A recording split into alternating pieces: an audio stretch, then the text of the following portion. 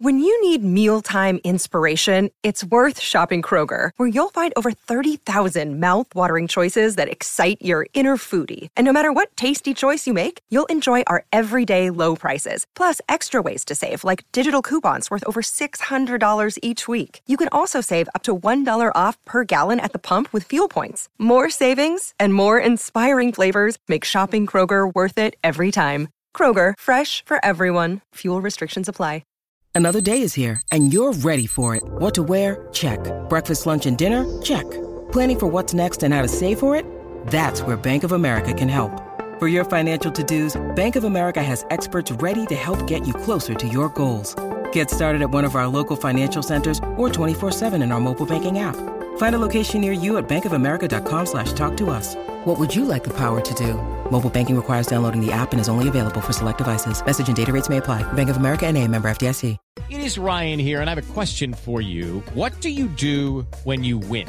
Like, are you a fist pumper, a woo-hooer, a hand clapper, a high-fiver? I kind of like the high-five, but if you want to hone in on those winning moves, check out Chumba Casino. At ChumbaCasino.com, choose from hundreds of social casino-style games for your chance to redeem serious cash prizes. There are new game releases weekly, plus free daily bonuses, so don't wait. Start having the most fun ever at ChumbaCasino.com. No purchase necessary. VGW Group. Void where prohibited by law. See terms and conditions. 18+.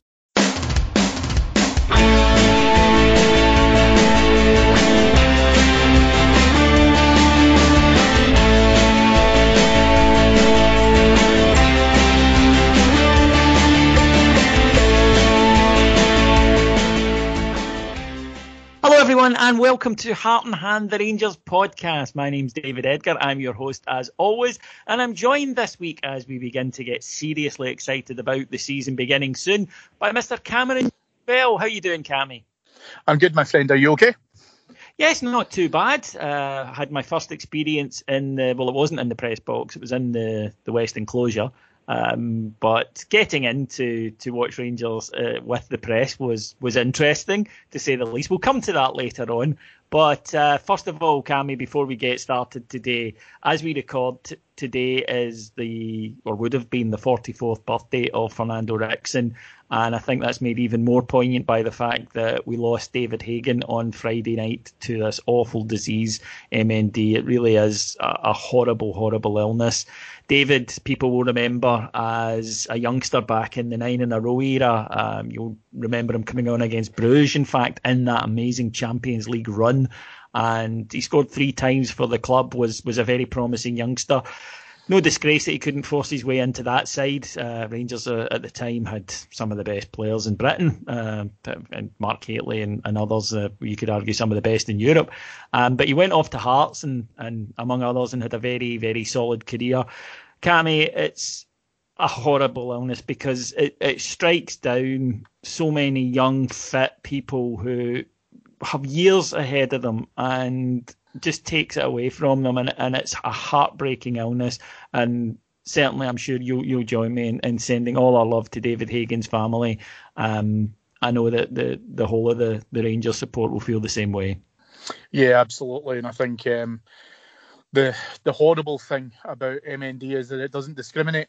And when you see, as you say, David, former professional athletes, and let's face it, these guys are not slouches even after they kind of give the game up and what have you and stuff as well. It's it doesn't make a difference in terms of how fit you were, how capable you were, all of that kind of stuff. And because obviously it's so degenerative, it's horrible to watch. And I think being able to try and give some more highlight to the current MND causes, how to be able to try and do that is something that we see from that. And again, if you look at how we treat that as a Rangers family, whenever one of our own falls unwell, obviously everyone's been sending their best wishes to Scott Nisbet.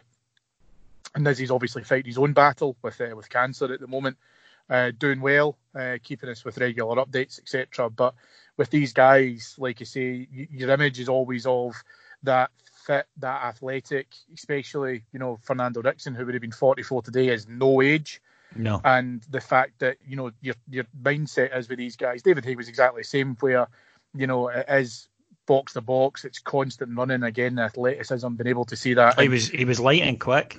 Yeah, and what I would absolutely encourage people is that's what you should always remember about these guys. It's not towards the tail end, because they wouldn't want you to remember them in that way. They would want you to remember them in their prime, and it's been cut down all too soon. And yeah, as you say, our hearts and thoughts and prayers are with the Hagen family, and also for Fernando's family on his birthday today. Absolutely, mate. Well, it's not really easy to talk about anything else after that. Nothing can follow it, but we have to move on to more far less important issues. And that, of course, though, football can unite us all. And on Saturday at Ibrox, I experienced a very surreal situation, Cammy, where Rangers were playing. I was fortunate enough to be there. However, seeing Rangers score a goal and no one applaud is utterly bizarre. And the first thing I realised is how trained I am to certain behaviours. It's almost Pavlovian.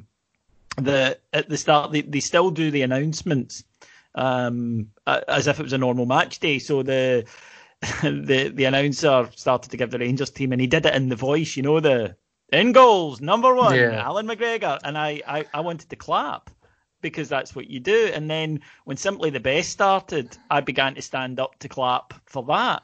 And it's amazing. It makes me think, oh, wow, there's just these things that at half time I stood up, just instantly. There's all these things that you do that you don't really consider. It is bizarre. It must be bizarre for the players to be in Ibrox and to look around and to not see the fans there. That we are such a loyal fan base. We turn up for anything. I think we all remember 41,000 for a friendly against Bury a couple of years ago. So it's going to take some getting used to.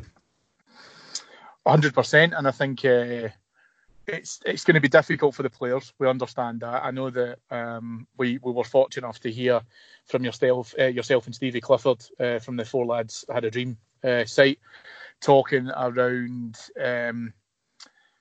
really just the kind of emptiness almost, and the fact that the players will either use that to their advantage. It might be a detractor. We don't know, and I think we're going to have to spend a little bit more time allowing the players to be able to try and get into that, because I think the difficulty that you'd always have is you would maybe almost think of that as like a training game. And although, albeit obviously with the friendly with Coventry on Saturday, on Saturday coming at 12:30, the real business begins, and that's going to be a mental shift for the players, being able to do that in an empty stadium, which is, you're going to be able to hear a pin drop. And for a team that maybe, like I say, doesn't have as big a stadium as Ibrox, okay, the noise factor might be slightly, but for us it'll be a lot in terms of having to make that difference for the players. So it'll be interesting to see how we can get on with that. And I think I can see in my head you standing up in the West Enclosure about to start clapping, then sitting back down again. But again, like you say, it's going to be something that, unfortunately, due to these circumstances, we're going to have to just endure. And again, we'll assess the players in terms of how they become accustomed to it. Important factor for us is that we make up for that lost noise when we eventually get back into the stadium. Hopefully sooner rather than later. That would be the key thing. But obviously, the health does come first, and it's understandable that people have to make sure that everyone is able safely to return to the ground. But to the game itself, Coventry were very well organised, I thought, Cammy, very well disciplined, well coached. You could see that they came up last season. They swapped their teams around at half-time. They had 11 substitutions at half-time. And in a way, although they're a few weeks behind us, I think that actually made for a better game, because the players were told, the coaching staff, you could hear them telling them this, to go out and empty it in that 45 minutes, because they didn't have to save some for the second half. So I think that gave Rangers a good test fitness-wise, and also a little bit closer to what we will play at Ibrox in the season, which is teams coming, getting men behind the ball, making it very difficult for us to work. And in the first half, it was a kind of case of same old. We'd seen it before, not really the incisiveness that we showed against Motherwell, where that first half performance was just sexual at times. It was absolutely beautiful.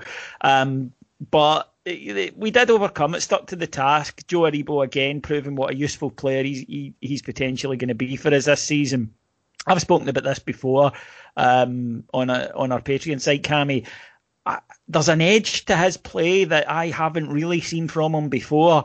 I don't know how to put it exactly, which makes for great radio, I'm sure. But it just seems to be this little extra 10% from somewhere where he seems more direct and more wanting to burst into the box and get a shot away. If he can continue to do that, I think he can be a match winner and a difference maker in games when people do have 10 men behind the ball. Could prove to be a missing piece of the puzzle that when we've resorted to type in terms of our fullbacks being able to kind of get in and put crosses into the box, playing against tall central defenders who will typically clear their lines pretty effectively, being able to get someone who can unlock part of that through the middle of the park is going to be, could be possibly, one of the biggest advantages to our play this season. I think you're right. I think that there's probably been elements of that where we've seen that for Joe Aribo. Obviously, your immediate thought process is Braga, and then you've seen how he's played in the pre-season so far. I think a couple of things I would say in terms of where we've been at with regards Aribo himself is that he needs to be able to do this consistently when we get into form. I would like to believe that the coaching staff are telling him, go and do that. How you phrase that, I don't know. Express yourself, get on the ball, recover it, blah, blah, blah, blah, to go ahead and do that. But the other part of Joe Aribo's play, which I've really enjoyed watching, is not just his fantastic goals, but he just seems to me, I think he's put on a little bit of weight, some good bulk on him, but he's got those telescopic legs, so annoying to try and get the ball off of. But his ability now to shield it and protect the ball slightly better also means that he's going to be able to penetrate further with that incisive pass, that spread across the field, whatever he can do to be able to try and continue that attack and kind of keep it moving. So you're absolutely right. I think, if it was me and I was the manager and I would be saying to him, this is your season. You've acclimatised the game up here. You've addressed probably for me, which was a point around the physicality side of it, which maybe you've struggled with in the past because now you look a bit bulkier. You've put on the weight and strength. So go and do it. Go and take free rein and see what happens if we adapt our play to maybe not play with so many defensive midfielders and maybe rotate that round slightly. Give him the ball, trust him to take the ball. Then I think, like you say, you've also got the ingenuity of Kent one side, Hadji on the other, who will make those wee runs, those wee gaps, because they're players of that level who can see it. So very, very encouraged. The manager spoke about it afterwards and he said that they've put Joe back because, as we remember last season, he tended to play as one of the kind of two number 10s or part of the front three, however you want to put it. He says we've put him back there to try and help us break the lines when teams play like this, to get more goals from midfield, which is crucial. We are over-reliant on our strikers, be it Alfredo mainly and then Jermaine Defoe. We are over-reliant. And I think that everybody needs to contribute more. I think that we should be expecting more goals from all over the field. I'm not expecting a centre-half to get 25, but if everyone can weigh in with a reasonable amount and just shift that burden, and obviously we'll come to who that front striker might be a little later in the show, but it's vital that goals are spread throughout the team because we cannot continue to be in a situation where if one player is slightly off the boil, it really reduces our goal threat as much as it seemed to last season. Yeah, you're right. Listen, there is that shared responsibility, and I don't think there's anything wrong with laying that challenge at the door of players in terms of what you're capable of doing. I was going to ask you about that. Should players be getting goal targets? Like, I expect you, if you play it, I want 7 to 12 goals from you from midfield. I want 15 goals from you from the wing. Is that a reasonable thing to ask? Yeah, I think it is, because I think that we've got a talent level that far outweighs the vast majority of the domestic opponents we'll be playing against.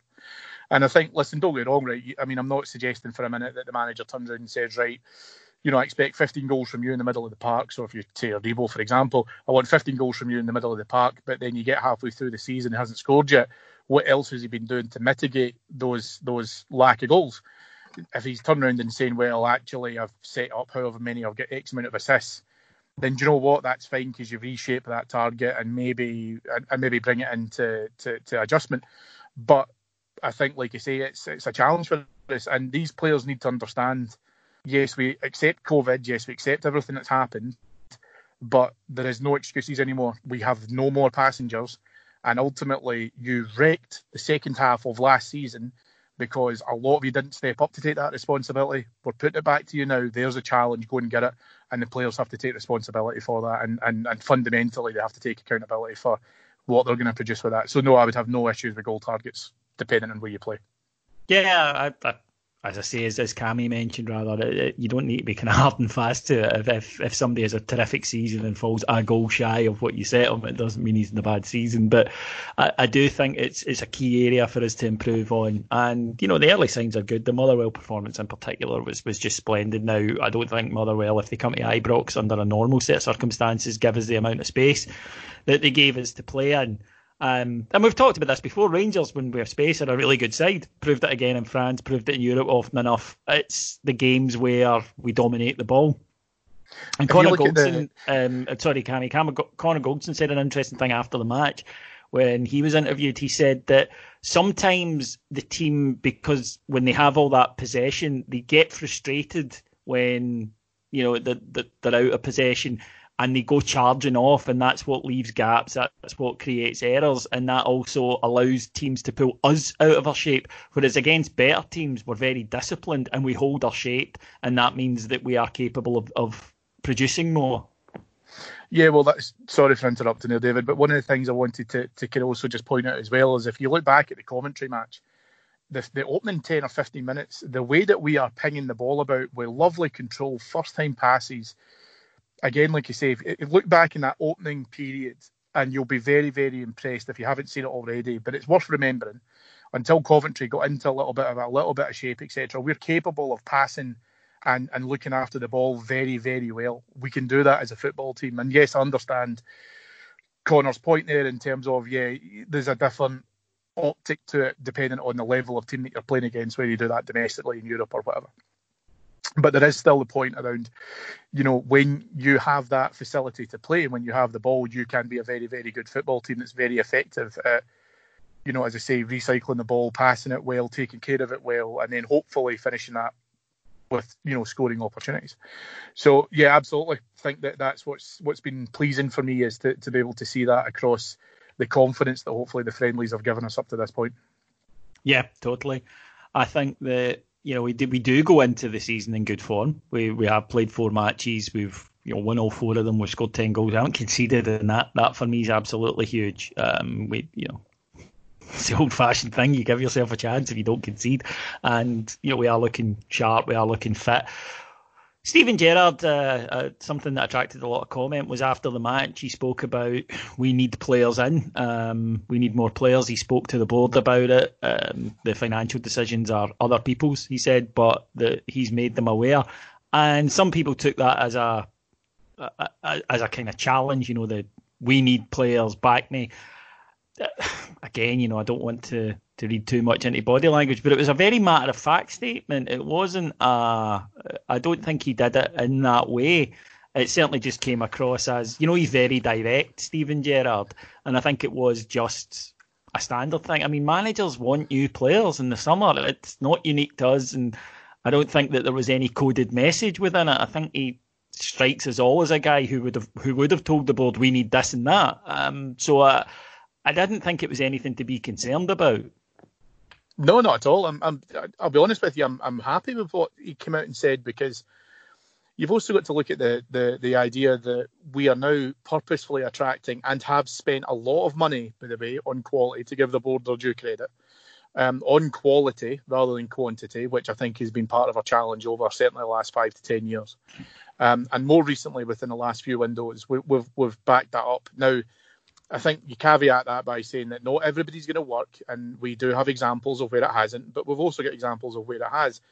I think that what you look at that space, though, in terms of where that sits at, is if I'm the manager and I'm looking at how I control my resources, if I am looking at potentially 3 or 4 players who it's likely are going to be going out the door, whether it's on sale or transfer or, loan, whatever.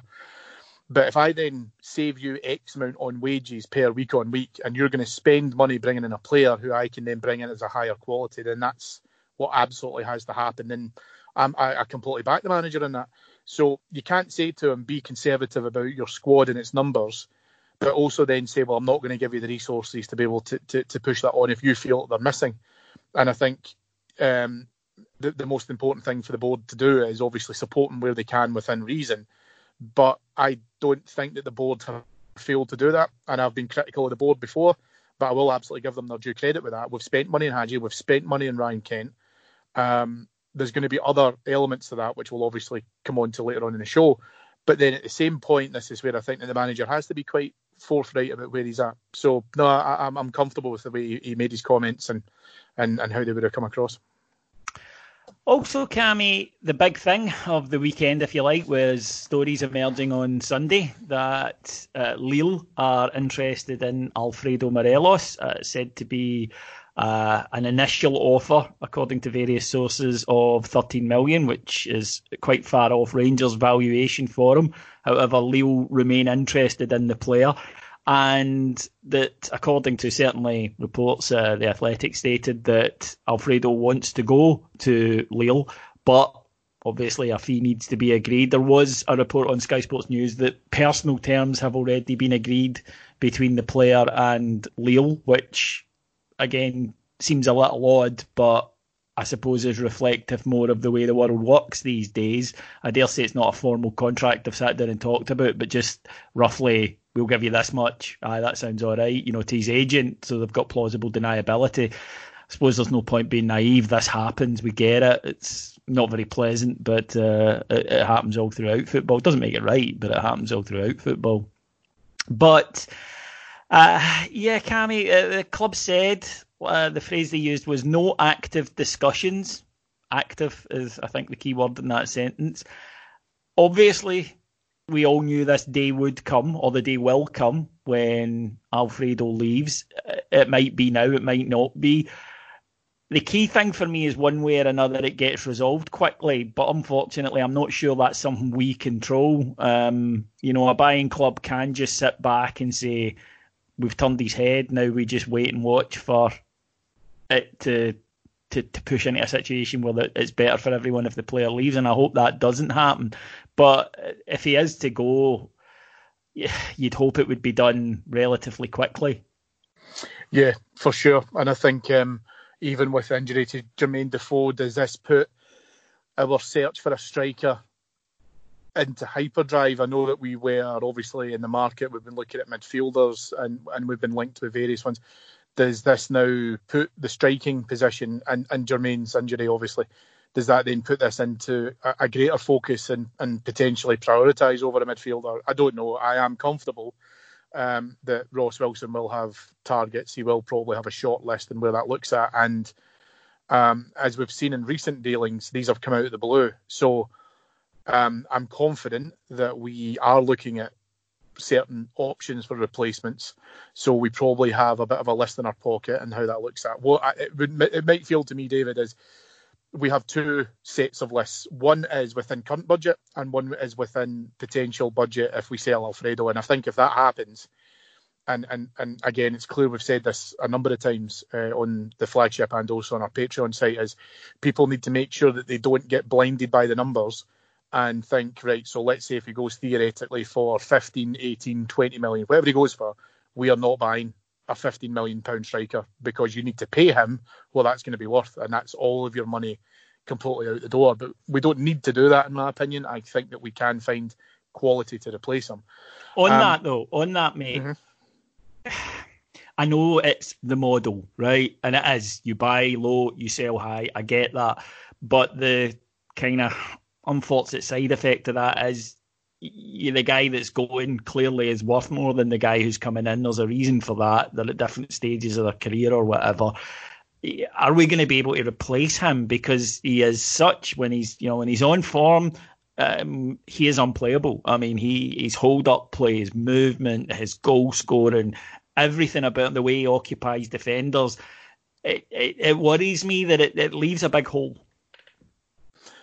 It does, but then I think that again, like you say, comes back to Ross Wilson's door, and he needs to understand the level of the player that you're going to have to replace. And I mean, we're talking there about how do you share out responsibility amongst the group in terms of when the goals dry up. We've seen that, we've lived through that. So whilst you have that responsibility, you can't then put it to the space of, okay, so then in that case we'll buy someone on the cheap and then he can come in and hope for the best. You need to replace quality with quality. The challenge there, obviously, is to where you then see that from a value perspective about a guy who, and let's be honest with this, David, his goals in Europe have absolutely skyrocketed his price because, let's face it, it's more visible to a wider market. And that's what you're talking about. But if you're going to tell me I'll get you a replacement who can score you 40 goals domestically for a guy who has hit double figures in Europe, there's going to have to be a swing there in terms of what's acceptable to it. But I will state this now. If we sell Alfredo Morelos and the board decide not to reinvest a significant amount, not all of it, so let's be realistic, but if they decide not to reinvest a significant amount of that money in it, I think the board lose a lot of credit, especially if we don't win the league this season. Oh, I think the manager would be... Yeah, and that maybe that's where some of the comments and some of the kind of stuff that's coming out from Gerrard in terms of what the plan is for that as well, is saying, if that deal does go ahead, and you're right, the conversations have probably happened, but if we're in a stalemate at the moment, something will shift that deadlock. If that's a sale, then we know where the money has to go, and I think the manager's probably alluded to that quite strongly. You need a different level. I mean, there's a difference between the guy you need. If you've got Alfredo Morelos, Jermaine Defoe, you then need a guy at a certain level. But if you've not got Alfredo Morelos, you need somebody to come in, I think, as the number one guy, as your top boy. And I think you need competition. So I think you need somebody else who's at or near that level. And, we've been linked with a lot of players from France, incidentally, even though it's not really a market we've hugely tapped up in the last couple of years. But I suppose that'll happen now. There's been so many names mentioned. Josh Major from Bordeaux was one that was linked. Andre Gray from Watford was another that was linked. And it's difficult because the club are not talking to anybody about transfers. They just don't. You ask, you get told no, no comment, fun, no comment. In fact, if you ask continually, second word is off. But but then, what would I ask you then? And so, like I say, if you're in charge of that, what would you prefer at the moment? So let's say theoretically we get £50 million for Alfredo Morelos, and let's say the manager then commits £10 million of that towards a budget. So Ross Wilson now has £10 million. Do we then go from a perspective of, okay, so we can get a guy at 7 or 8 and that's our main guy? Or do we say, let's buy two £5 million strikers and what they can produce coming into it? Because this is, in other markets, small potatoes, but here it's big, right? So I don't know is my honest answer. I feel like for safety, we go two £5 million strikers. But you're right, there's a quality perspective there that we need to fulfil and fulfil quickly. I think you've got to get somebody who you go as our main guy. He's, the number one. He is the striker, all things being equal. But then you also, as you say, you need somebody who's still a good player. Maybe, and again, we're being very, very, we're painting in very broad strokes here, folks. Maybe you go 7-3, that type of player. Where, it's still a quality replacement to come in. Maybe a younger guy, I don't know. But whoever is our number 9, whoever leads our line next season has got to be quality. He's got to, you never know with any signing really how they're going to work out, but they've got to come in and they've got to be able to hit the ground running. But yeah, the thing that I think we all dread is a saga. That's not good for anybody. The ideal thing is Alf says, do you know what, I want to stay for another year and win the league. Brilliant, and we just put it all to bed and get on with it. But if that's not going to happen, then you want a quick deal where somebody comes in and pays you a good amount with a sell-on fee, because, as I say, players get flipped out of France and end up in, England and Serie A for a lot of money within a year. So make sure we've got a cut of that, and then get your replacements in and be ready to go. But, we're not alone in this. We kick off the season next week, but other Scottish clubs even are still scrambling about looking for targets. It's not unique to us. Let's not forget that. The way that the market this weird year is, it's going to be strange, and it's going to have a knock-on effect. Windows open at different times to later in the year than they normally would. It's all going to combine to make a strange start to the season. On that, Cammy, in terms of a stop-start to the season, the SPFL board, they had asked for powers to call the season in the event of another disruption, and the clubs refused that. The SPFL were not given those powers. However, we found out today, and we don't have a lot more information other than what we're going to talk about at the time of recording, folks, so apologies if it's moved on in the time since we've recorded this, that the Hearts and Partick Thistle have lost their arbitration case, that the arbitration panel ruled that the SPFL were within their rights to pass the resolution that they did. And it would appear, though, that, we're liable to go back to court, given previous statements from Hearts and Partick Thistle, but we'll find out about that in due course. Again, it's part of this whole situation. It was grossly mishandled by the SPFL from the start, and it shows no signs of abating yet. No, it doesn't. And what I think we called out even during the process, and what we tried to convince clubs of, is that the base root of this is that the SPFL are not fit to govern this, and it's not. The clubs became very, very self-centred. I understand that to an extent. Money was held from them. And it was held over ransom in order to be able to expedite a vote. I understand why clubs had to be able to try and get around that. I get the whole thing. But when we get back to some sort of degree of normality, my hope is that these clubs remember that. And when we look at being able to try and do wholesale change, at that SPFL level, we need to be able to put the well-being of member clubs front and centre. I absolutely agree with the fact that decision to call the season, if necessary, should be getting taken away from them. Because I could list you a number of countries around the world that were able to play to a finish, and the expectancy in terms of promotion and relegations or titles have not turned out how they would have been had their seasons been called at the time. So for me, I understand the Hearts and Partick Thistle will continue doing this. I've said to you many a time, David, I foresee it being the case that they will just accept the decisions, but they'll probably get money out the back of it. I don't know why someone hasn't talked about this. It won't be anywhere near what I think is the reported figure for the two of them, talking about 8 million and 2 million a piece or something to that nature. It won't be anywhere near that.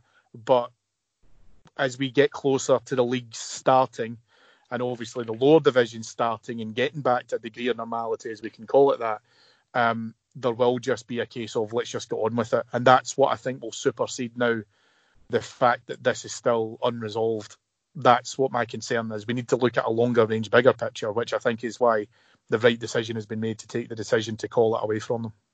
Interesting, though, that they were refused those powers. I'm not sure that would have happened without the kind of ham-fisted attempt that they made and the way that they carried themselves on through it. But it does show you that, there is a concern that might happen, and we saw last week, thankfully, reports that didn't turn out to be as serious, where we saw reports that 7 players or officials at St Mirren had tested positive for COVID. In the end, it was 6 false positives, which strikes me as abhorrent. By the way, can you imagine being told you've got it and then, you don't? And in fact, them being the poor bastard that's at the 7 that still does, but not a good situation. But this could happen.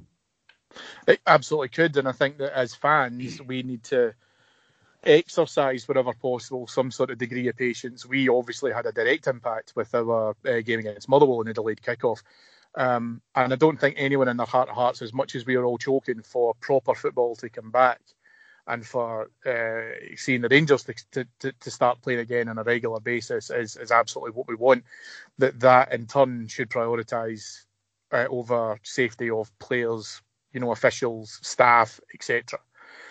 So it's really important for us to be able to make sure we retain that in perspective. I think what this has done, however, is that it has shown, and ham-fist is a perfect description of it, it's shown this constant bungling by the SPFL to not only, to a certain extent, kowtow to a certain club and to, let's just say, make it comfortable to be able to come to certain agreements, but also at the fact that this is about executive leadership. This is about trust and faith in a leadership body which puts you first, and that hasn't happened. And I think clubs are now getting wise to that eventually. It's been a long time coming. But it also shows that trust is not there. Unfortunately, there's no one at the SPFL who's so self-effacing that they can't turn around and go, actually, do you know what, maybe we've bollocks this up. They're literally just putting plaster over crack, rather than thinking that this needs to have a serious review of what we've done and how we've handled this, because, again, like you say, they don't have that level of humility. Well, there was reports in the paper last week that Rangers faced an SFA probe, which was described as a complete non-story by people at the club. But, the SFA have admitted their own guidance was flawed. They've had to reissue their own rules after several clubs pointed out that it was incorrect and vague. The SFA also recommended a company to do the testing that just hasn't been up to it. The company can't deliver within timescales that the SFA themselves asked for. And there's a lot of resentment, not just at Rangers. There's a lot of clubs who feel that the SFA have been trumpeting that they gave clubs guidance, but they haven't really helped them in terms of paying for testing, subsidising the machines, just generally getting solutions. So there's more than a few clubs that are annoyed with the SFA leadership and the leadership of the game in Scotland generally. And I think that maybe ties in, Cammy, to the fact that when they asked for more powers, they were told no. But, this fight hasn't gone away. Rangers, for example, have been very clear they want regime change in Scotland, and the fact that it isn't currently the main thing doesn't mean that it's gone away. No, it's not. But then this is what I'm saying. I mean, you're absolutely right. Obviously, we're very fortunate that 6 out of the 7 positive tests turns out to be incorrect. But that in itself, that's your, for want of a better term, that's your warning shot that these things are not fit for purpose.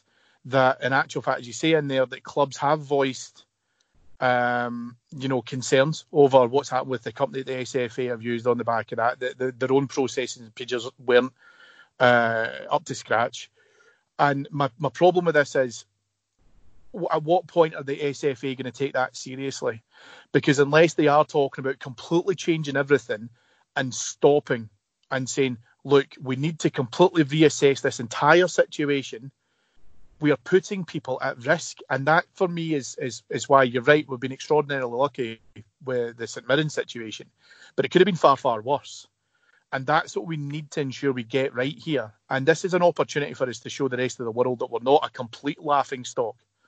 But the SFA don't seem interested in that. There's definitely economical and commercial reasons behind being able to get the season kicked off and doing all that. But we can't do that at the risk of people's health. It's just simply unacceptable. So you're right, the regime change has to come. The SFA and the SPFL will continue to bungle this, because we've got zero faith that they will be able to readdress anything that they've done and been able to try and change any of it. And my hope is that we don't get to a really, really serious scenario, and that causes it, because it's not worth it. Football is not worth that. No, absolutely. It just doesn't really matter. So all roads then, I suppose, lead, well, on TV anyway, to Pittodrie at the weekend. A huge season for us. We really do need to be winning things now. And hopefully we can do it a wee bit more united as a support. I think all of us have been up to high-do given the situation recently. Certainly I know that I've had to look at my own behaviour on places like Twitter and whatnot and really reconsider it and the way that I approach people and the way that I speak to people. And I know that I'm going to change that, because it's important that we are united and we remember that as we move forward into this season. That you know what Twitter's like, and I'm bad for this, that you instantly go to DEFCON 3, don't you? And you become very, aye, what? And then you remember, hold on, I'm talking to another Rangers fan. So that's something I'm going to do. I'm certainly going to look at my behaviour online and remember that we're all after the same thing, which is, Cammy, Rangers winning 55. 100%. And I think it's always interesting to see our friends in the press say that we're under tremendous pressure. And I'm like, well, it's funny, because I remember when we were challenging for winning our 10th title in a row, we were under tremendous pressure. So it's odd that obviously that narrative's already been painted. What Rangers fans have to remember, and listen, David, you're absolutely right, and you know, in reference to some of the stuff that you see within social media, personally, and I kind of put this up in my Twitter account and said, look, you know, I'm actually getting a bit, it's affecting me mentally in terms of where I see Rangers fans at loggerheads with each other. What I would say, there's a couple of things with that. The first thing is, if you think we're all going to agree on something, forget about it, because it's just never, ever going to happen. We're a wide church. We have a lot of different opinions and beliefs which are personal to us, and no one is wrong, right? I'm not saying that, but if you believe in that, then I respect your right to it. But at the same point, I can think something totally differently. And that social media sphere is not the place to be able to try and have those types of conversations, because you're right, they don't communicate well with each other and doesn't work like that. And the second thing is, there's going to be constant jibs and jabs from everywhere across this season. We've already started having conversations about, you know, what happens if there's another break of COVID, and what happens if we call a league and Celtic get it wrapped up for them again by the end of October. I saw someone the other day, and they were totally right. I really couldn't disagree with this, and said our point now is get to the top of the league. Because see, if you're at the top of the league and they have to call it, they've got no option but to give it to whoever's at top. And I there's a part of me that's really afraid that could happen. But again, like you say, it's just because I've had my fingers burnt. These things will all come at us from different angles. What we can't do as a support, however, is then start that infighting, that kind of bickering amongst ourselves, because we will have all these enemies at the gates, no matter where they come from different angles. Do not think that is paranoia. Don't think that you've not seen or heard parts of this in terms of various different press machinations in terms of what agenda setting will be set to go against Rangers, because there will be people out there who will do absolutely everything they possibly can to get Celtic to that 10 in a row. So we need to make sure that as a family, as a Rangers community, we come together and consolidate. It's all right to disagree with each other, but you're absolutely right. When you're talking to fellow Bears, just take a breath. Just take 2 seconds and go, actually, do you know what? We both want the same thing here.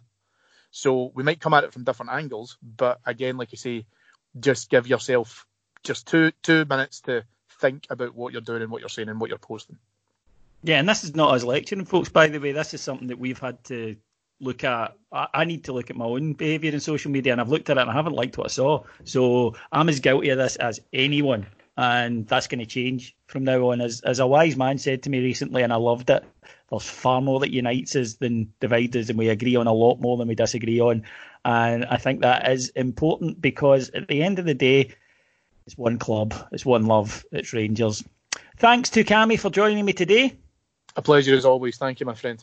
If you want to hear more from Heart and Hand, you know where to go. It's patreon.com/Heart and Hand, where you'll be able to get, for just $1.99 per month, 50p per week, you'll be able to get hours and hours of content about the Bears as we head towards, hopefully, our 55th title this season. Thanks to our executive producers in London, Mike Lee and Paul Myers. And thank you to you guys for listening. We'll be back next week. Until then, take care. Bye-bye.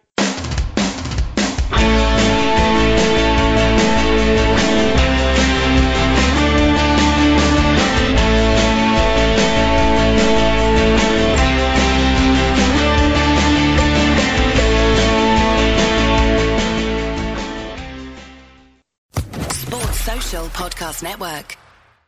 Hello, it is Ryan, and I was on a flight the other day playing one of my favorite social spin slot games on ChumbaCasino.com. I looked over at the person sitting next to me, and you know what they were doing? They were also playing Chumba Casino. Coincidence? I think not. Everybody's loving having fun with it. Chumba Casino is home to hundreds of casino-style games that you can play for free anytime, anywhere, even at 30,000 feet. So sign up now at ChumbaCasino.com to claim your free welcome bonus. That's ChumbaCasino.com and live the Chumba life. No purchase necessary. VGW Group. Void where prohibited by law. See terms and conditions. 18+.